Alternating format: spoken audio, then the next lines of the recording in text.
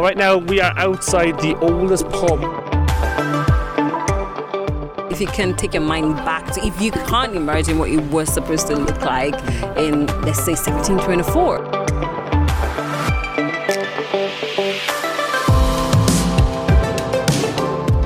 The smallest house ever. Majorly made for vertically challenged people like me.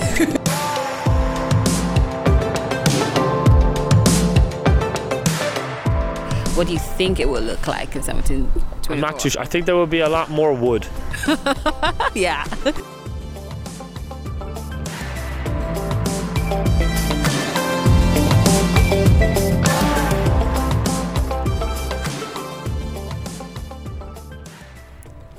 Hello, and welcome to the podcast series Getting to Know You. My name is Jack, and with me is Endurance. This podcast series was created by the MA students studying radio, audio and podcasting at the University of Sunderland. Future episodes will be focusing on sport, music, more history and culture. This episode will be focusing on the history of Sunderland. Jack, you chose the Clarendon pub. Why? So the Clarendon pub is the oldest pub in Sunderland. It's nearly 300 years old, and I always feel that pubs have so many stories to tell, and what better pub to have more stories than the oldest pub in Sunderland. We are outside the oldest pub in Sunderland. It is the Clarendon. Now, it was originally called the Clarendon, and then it got changed to the Butcher's Arms, and then it got changed back again to the Clarendon. It was established in 1724, so in 2 years' time it's going to be 300 years old. How does that make you feel? Like we're here back in time, and this is something that a lot of people have walked through. A lot of people have been here. A lot of people had fun here. A lot of people have gotten drunk here. It's aesthetic for me to be here in a place that carries a lot of history for Sunderland. Yeah, no, it's very interesting. I mean, there was a shorthand piece written that I read up on before we came out here, and turns out this is actually part of Sunderland's heritage trail. So not only has it got the oldest pub name to it, it's also part of Sunderland's history. So it is quite cool. Right now we are outside it, and it's not that busy on the roads wise. I mean, there's a lot of apartments and houses around us. We've just been inside just very briefly to kind of speak to the bartender, and it is a little bit busy inside, so we're going to go in and just sit down for a little while and see how we feel about it. I mean, it's going to be the same places that it's going to be the same seats that some people sat in before the first World War, before I think America's independence. I mean, there's so many things that happened after this became a pub. So before we go in, can you imagine, if you can take your mind back to, if you can't imagine what it was supposed to look like in, let's say, 1724, what do you think it would look like right now? Obviously now it has the flag, it has the name written on it. What do you think it will look like in 1724? I'm not too sure. I think there will be a lot more wood. Yeah. Now, right here on the bench outside the pub, there's pub history here, saying that it dates back to 1724, like we said. Now, apparently it didn't actually get its licensing until 1753. It's traded under several other names, and including the Board and Hare and Hounds. So there's a lot. Nowadays it's famous for its red ale, or its real ale, as I like to say, and the vibrant local music that it always has. So without further ado, we're going to go inside. We're going to have a little bit more facts for you, and we're going to just see how we feel about the whole vibe and what it brings.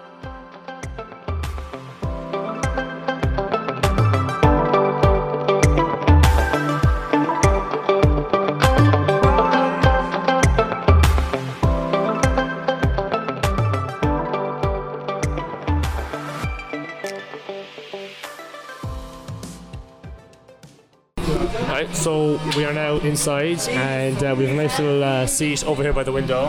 And that's one thing I really love about this pub, is the fact that if you're sitting close to the window, you can actually see the University of Sunderland just over the river, and I think it's a great view.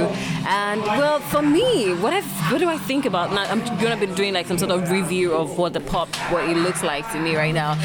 I think it's more for the older generation, the older demographics, like people in their 20s, early 20s might probably not come here, because here I can see that a lot of older people are here having a nice time, and it's relaxed. The music is not too loud. You can actually hear yourself talk, and I think it's a great spot.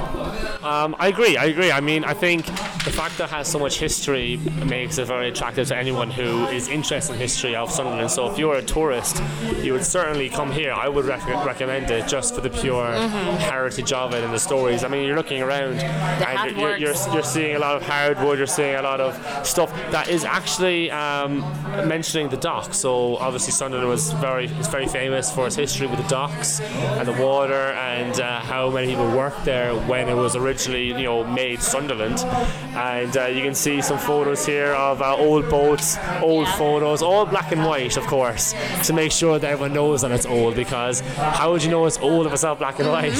So it is safe to imagine that, I think it is safe to imagine that back in the days when this pub was just probably several years after it was established, that sea marshals and captains and people that work on the dock or work on the sea would come here, retire here after a day's work to just have fun and unwind. It would have been very, very popular among the locals, because this is where I feel like this is where everything will be happening, to have conversations and just talk with your friends and all.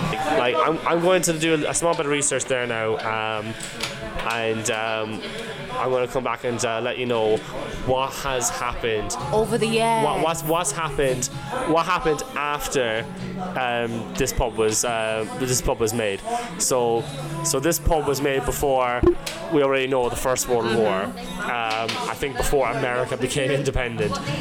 So many stuff.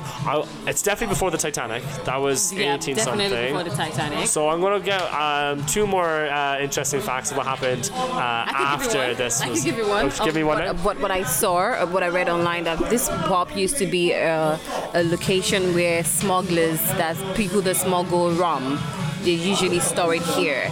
It has that history that if you want to smuggle rum, this is the location. So I mean, it's ideal. It's a pub. So a lot of things that have happened that is really, really well known, but no one would think that this pub was before those things. So, for example, in 1760, the British Industrial Revolution began.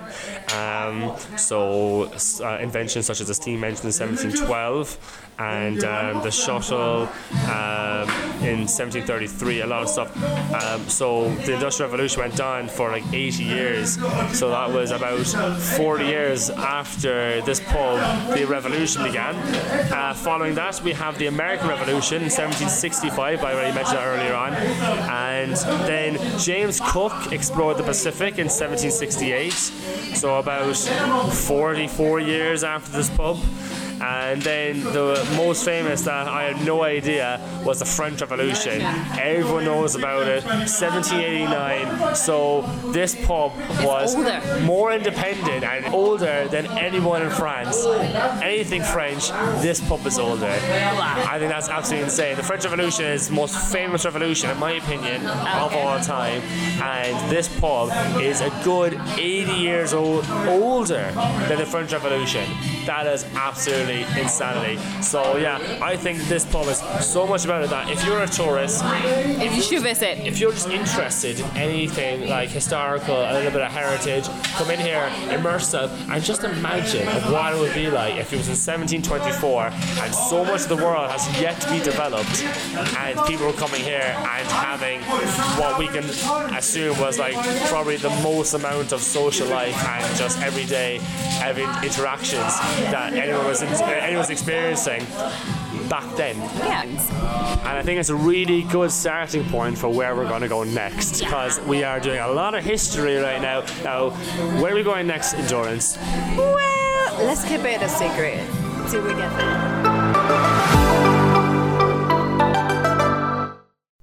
So the place I chose for the Sunderland history is the Sunderland Museum and Winter Gardens. Now, a lot of people would assume that's fairly on the nose for history and Sunderland, but why did you choose the museum? Because I'm new to Sunderland, and I feel like for me to really get to know what the people are like and the history that Sunderland has, the museum is where I will get it, because the museum has been getting collections since 1846. So I know that the things that I'm looking for to be properly intimated with what is happening or what has happened in Sunderland will be in the museum. So it's just the best choice. And just before we play the audio, looking back now to the pub, what did you take away from it? The calmness. It was unnecessarily calm for what I was expecting a pub to be. I mean, that's like my first time of visiting a British kind of pub, so it was calmer than what I was expecting. I was expecting like a club vibe with heavy music and all that, but it was kind of calm. Interesting. So yeah, anyway, after that we went off to the Sunderland Museum, and that was also quite calm. Have a listen. Hi guys, so we are here. Remember when we were at the pub? That is one of the oldest pub in Sunderland that was built around 1724. We told you that we have one more place to visit, Jack and I. This is Endurance, and Jack is here. Hello. So it's time to let the cat out of the bag. We are at the Sunderland Museum and Winter Garden. Yay! So we're doing a lot of really way back in time kind of thing. So we're at the Sunderland Museum, and it's one of the oldest, would I say the oldest building, or it started collecting stuff from 1846. So this museum is literally a time machine where you can go back in time and see how Sunderland people used to live. So we're going to be going back in time to check a lot of things. A lot of hidden treasures are here. All right, so where are we going to go first? So let's go here. So we're literally walking back in time. So there's, at the entrance here, there's something that says the time machine. Travel back in time through some of the most popular and fascinating objects that have been collected by Sunderland Museum since 1810. So we are literally going back in time right now. The Sunderland Museum had so much to see. We went round, and it took us about 1 hour in the museum to be able to see everything that we actually wanted to see. And one thing that we saw that I was not expecting to see was your fear of heights. Okay, yeah. So me and Endurance went to go see the nature side of the museum, and once we started going up the steps, Endurance was able to see actually below and the floor and everything, and then immediately said halfway up the stairs, "This might not be a good time to tell you that I'm afraid of heights." So that was great fun.